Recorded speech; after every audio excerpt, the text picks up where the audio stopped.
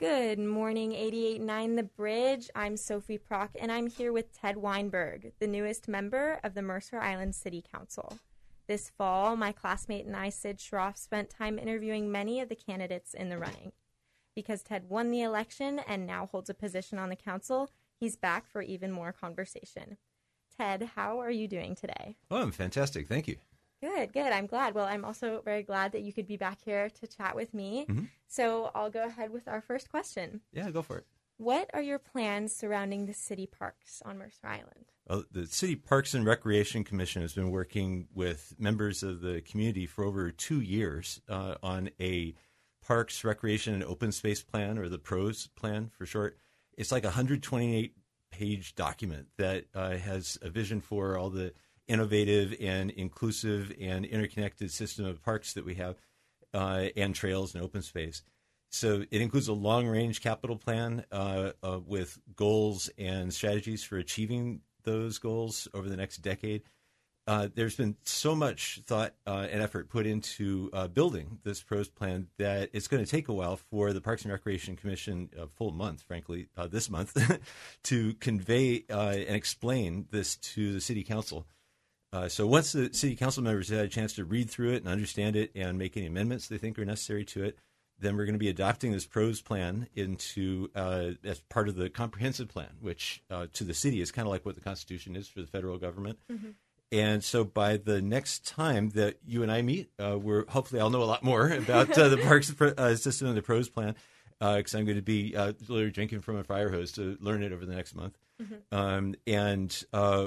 One thing that will be in the back of my mind as I read through the PROS plan, by the way, is going to be what mechanisms it puts in place, if any, for acquiring new land and for parks and open space.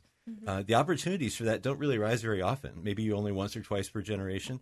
But if we don't have a structure in place for funding and acquisition of land or new parks and open space when the opportunity arises, we risk missing those opportunities. Mm-hmm. By the way, a hint, I don't think we're going to have to go that alone, because there are other layers of government above us that also want to see new land acquired for parks and recreation. That's wonderful. Mm-hmm. I'm excited for that. You know, I think parks are a huge part of Mercer Island, especially. Absolutely. For me, my friends, my pet, my dog. We go a lot. So I'm excited to see what's to come. Yeah. I was actually a lifeguard for a couple of summers at Luther really? Burbank when I was a teenager. So I have a very strong attachment to that particular park, but many other parks as well. Mm-hmm. That's so funny. And what are your plans for Mercer Island School District? Yeah. So although the school district is governed by the school board and not by the mm-hmm. council, there are many ways in which the two governing bodies interact. The most significant interaction centers around the funding and staffing of the mental health counselors, mm-hmm. but there are many other less visible or less controversial ways in which the city and the school collaborate.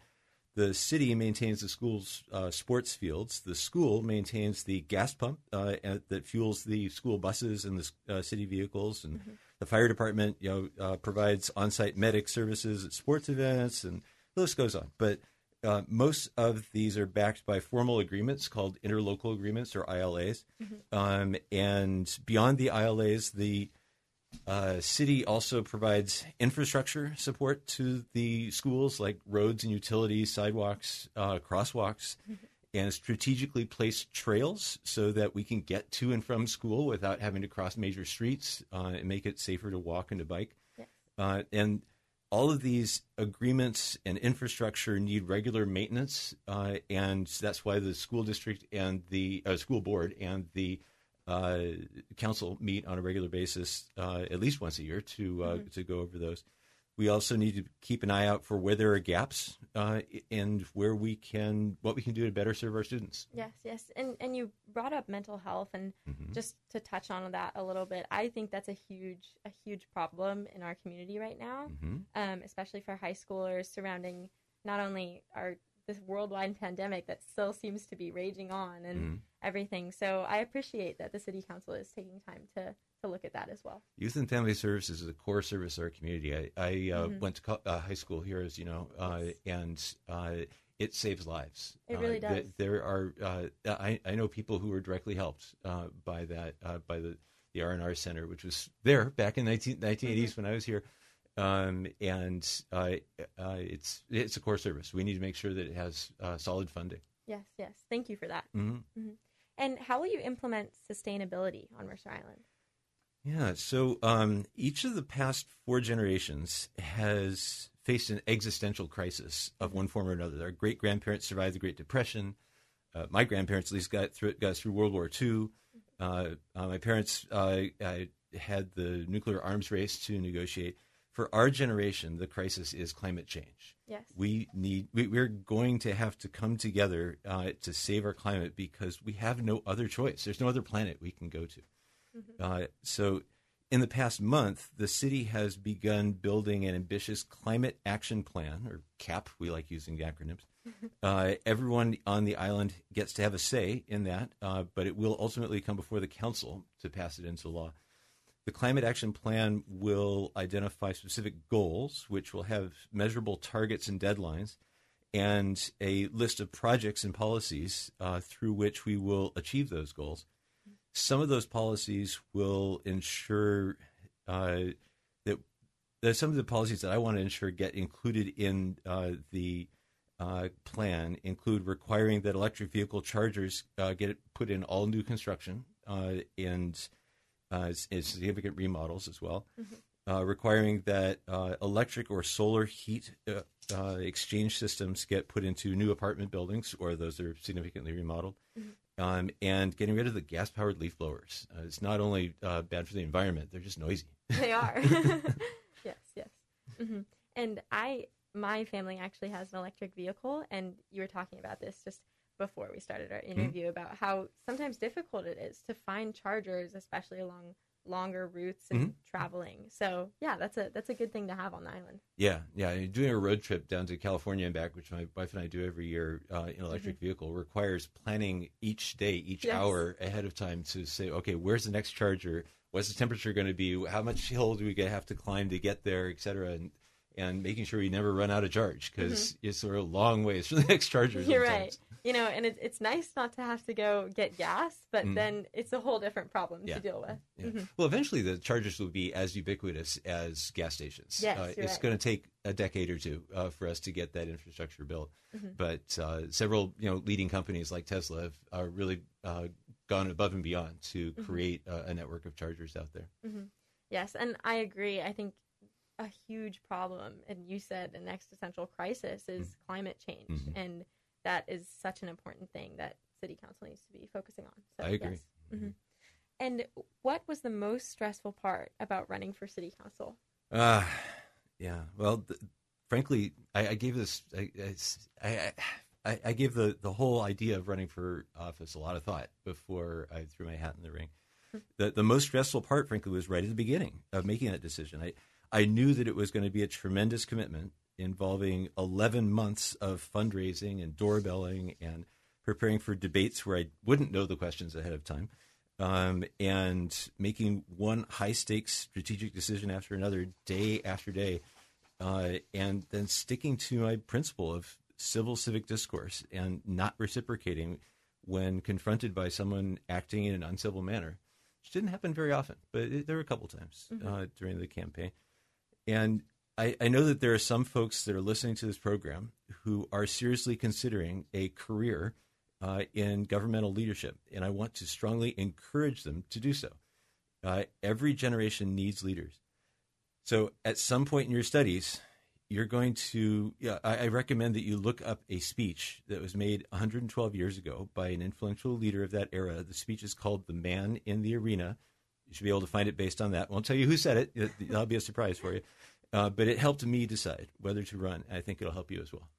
That's so interesting. I know a lot of people around here I've been talking to, we all as high schoolers get the question of, what does your future look like? Are you planning to go to college? Do you know what you want to study? All of these things. And I think a lot of people really don't know what they want to study. And I think that's really interesting. I know some people who have told me, I'm interested in politics, I'm interested in law. And that's interesting. I'm glad you brought that up. Well, high school and college are the time to explore. When you're in kind of the circular room that has doors on all sides, and you can go explore one thing, study politics for a bit. And if you like it, great, you stay there. If you don't like it, go back into the circular room and find different ones. Try chemistry or try architecture or what have you. My first major was architecture. My first degree was architecture. I didn't do architecture as a career. I did computer science. So it's okay to change your mind. But that's what this exciting time of life of high school and college is about, is experimenting and exploring what you like. I agree. And I think it's also really important for the students at Mercer Island to understand that. And I myself get caught up in a lot of thinking, oh, I need to be set on this pathway to go to this college, to be this successful. But really, like you said, there are so many different opportunities and pathways you can go from that circular room. And I think that's great. And you'll know it when you find it. I mean, there will be something that just lights your candle, that you discover, I have a passion for this, and you want to keep doing it. Yeah. And it might be something completely different than what you thought you were going to college for. I had no idea computer science is going to be the thing that I would want to do for the rest of my career when I went to architecture school. But hey, first CS class, I was like, this is cool. Yeah, that's awesome. Yeah. What are your top priorities now that you're a part of the city council? Oh, my. I have lots of priorities, but for the sake of time, I'll list the top four. Number one is keeping the core services of the city government fully funded and functioning: fire, police, public works, parks, and youth and family services. Keeping everything functioning means fixing things proactively before they break. And number two is enacting policies that will get us to a 50% reduction of greenhouse gas emissions by 2030. I listed some of those goals in the earlier question. Number three is we need policies that will show measurable progress towards improved diversity, equity, and inclusion in the city's workforce, its contracting, and in its regulations around rental housing contracts. And the fourth one, I guess I would put, we need to strengthen and expand our partnerships with governmental agencies, both on the island to support our schools and off the island to help address homelessness and other key regional issues. Yes, and I think a huge part of our world right now is growth and diversity, which is what you said, and I appreciate that the City Council is taking a stand on that. And can you elaborate a little more on diversity and growth in the City Council? Yeah, sure. So we currently do not have a clause or an element, as we call it, in our comprehensive plan, which again is our constitution for the city, which declares diversity, equity, and inclusion to be a core value for our city. We need that. Yes. Right, we need to put that in there. Everything that the city works on needs to tie back to an element of our comprehensive plan. And if it doesn't, then we're like, whoa, this is getting off track. Let's steer back. And that's part of the part of what's holding us back from creating these system-wide goals for increasing diversity, measuring and increasing diversity within the city, and figuring out how many minority-owned businesses are we doing contracting with, and how do we improve that? How do we reach out and find the businesses? And we having that core goal in our comprehensive plan is a start towards that. It'll take a bit of effort to do that because I don't think there's unanimity yet on the council. But the council is off to a very good start this year in terms of working as a team. So I think there's a good chance we'll be able to get that in there. That's wonderful. You know, as our world grows, I agree we need to grow with it as well. That's, yes, important. So how will you approach taking input from the community? So I have started a monthly open brunches at local restaurants. Anybody's welcome to join in, so long as they show their respects to the chef by buying some food and beverage. And accepting input from the community means carefully listening to what people have to say. Both at the brunches and at council meetings, at board and commission meetings, which I plan on listening in on, or maybe being one of the liaisons to. Depends on when we decide who's going to be liaisons to which boards and commissions. Something the council resets every couple of years.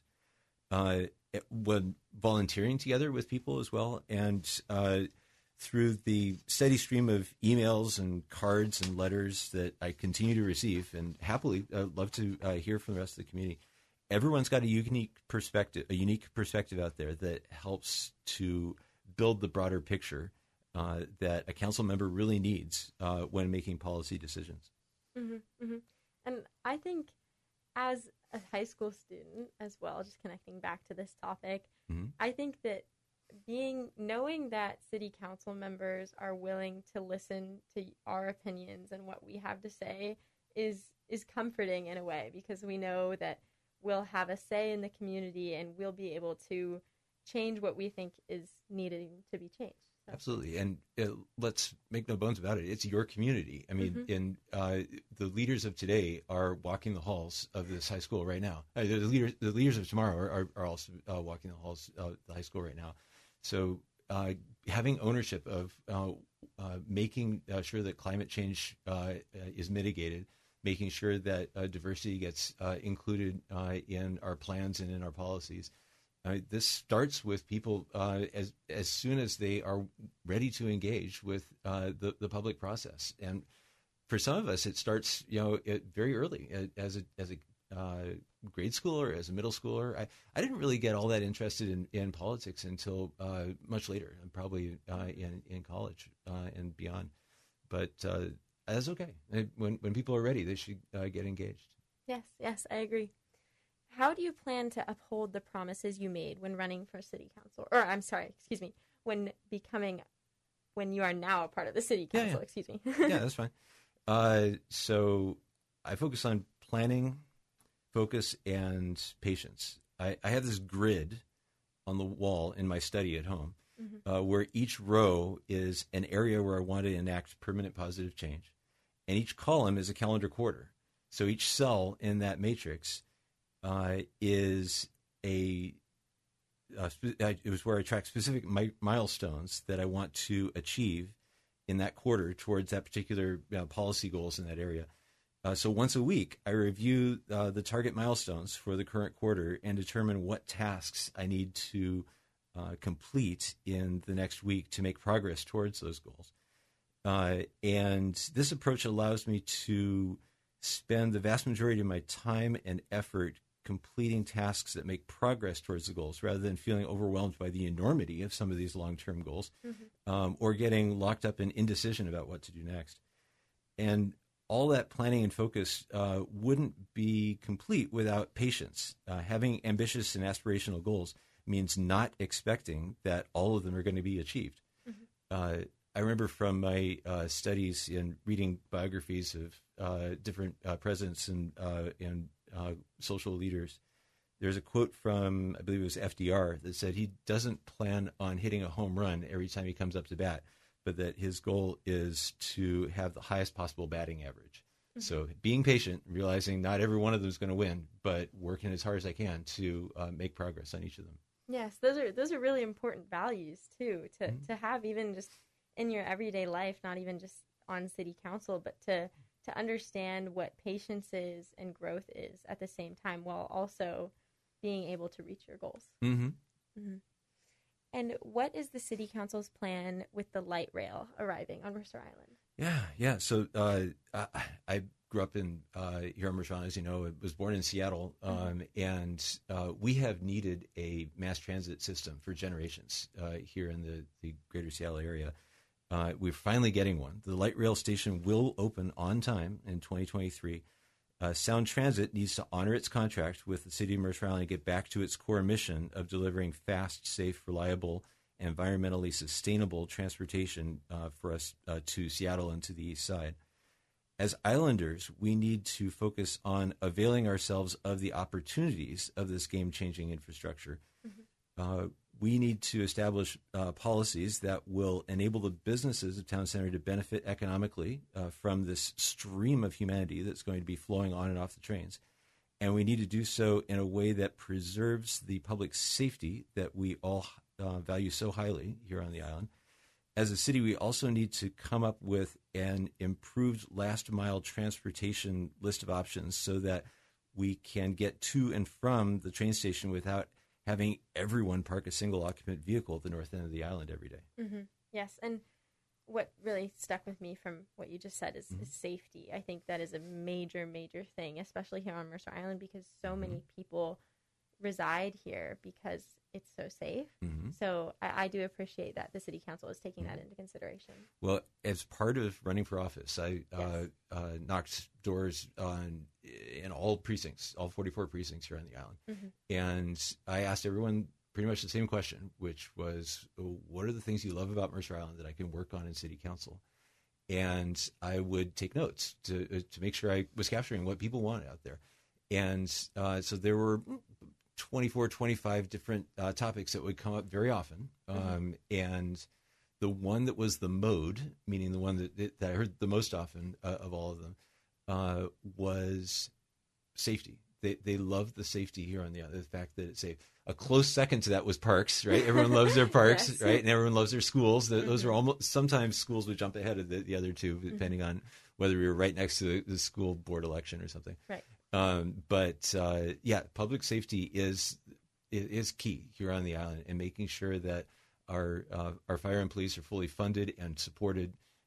People express their love for the fire and police department on a regular basis. They're always receiving cookies and cakes and turkey dinners and such at the station, which is rare. There are not a lot of communities that have that tight of a bond with their public safety group. Mm-hmm. That's also something I love about Mercer Island, the tight bond and tight-knit community we have here. Mm-hmm. Mm-hmm. And is there anything else that has changed since last time we chatted that you'd like to talk about? Yes, actually. So there's a group of about 35 island residents and about 80 Amazon employees that are teaming up in the first quarter of 2022 to build a new tiny house village in Seattle. Anyone 18 years or older can join us, and we're going to be building these houses in a factory south of the Mariners Stadium, lining up all the wooden parts for a new wall and a big template we call a jig, and then popping them all together with nail guns, and then tilting the walls up and attaching the roof and all that fun stuff. Other volunteer teams do the foundation and the painting of the doors and the windows and the heater, but it all comes together, and there's like 35 of these we're going to be building, and the site is going to be in South Lake Union. The land has already been procured for this new village, and the first 35 the first of the 35 tiny houses will be built this weekend on the 8th, and we should have all 35 of them built by the end of March. The site, which will be complete with a communal kitchen and bathroom and offices for the full-time counselor, nurse, and security guard, should be all ready for residents to move in by May. The best part about all this is that it's been proven to work. The organization that runs the factory is called LEHI, or Low Income Housing Institute, and it has 8 of these tiny house villages already built and operating in Seattle. And on average, residents only stay for about 12 months before the on-site counselor finds them permanent housing. So this really works. It gets people through, and it just needs us to help out. The costs of the on-site operations, by the way, primarily the salaries of the counselor, nurse, and the guard, are paid by the county and the city of Seattle. The building materials are paid for by charitable contributions. So a lot of us volunteer amateur carpenters are chipping in for it, but there's an organizer among us that is really good. There's a VP at Amazon that was able to get all the Amazon employees to join us, and that has a lot of good friends that were able to help contribute there. But this is what compassion looks like. This is what progress looks like. And this is how we come together as a broader community and build solutions that help people climb their way out of homelessness. Again, anyone 18 or over who would like to help out, please email me. I'm ted.weinberg@mercergov.org.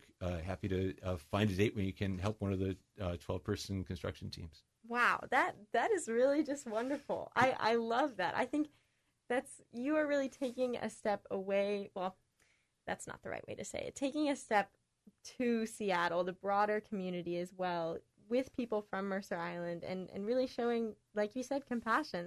That's really nice. I appreciate that. Well, and it's how we solve problems together, right? It's a way to leverage the volunteerism. That there's definitely a strong vibe of volunteerism here on Mercer Island, and getting people to find a way to roll up their sleeves and make a difference. Yes, that's so true. And just to close it out, your swearing ceremony was this Tuesday. Okay. And how did that go for you? Yeah. Well, it was relatively uneventful. I was worried I was going to flood my lines or something like that, but it was just a couple minutes of raise your right hands and right hand and repeat after me.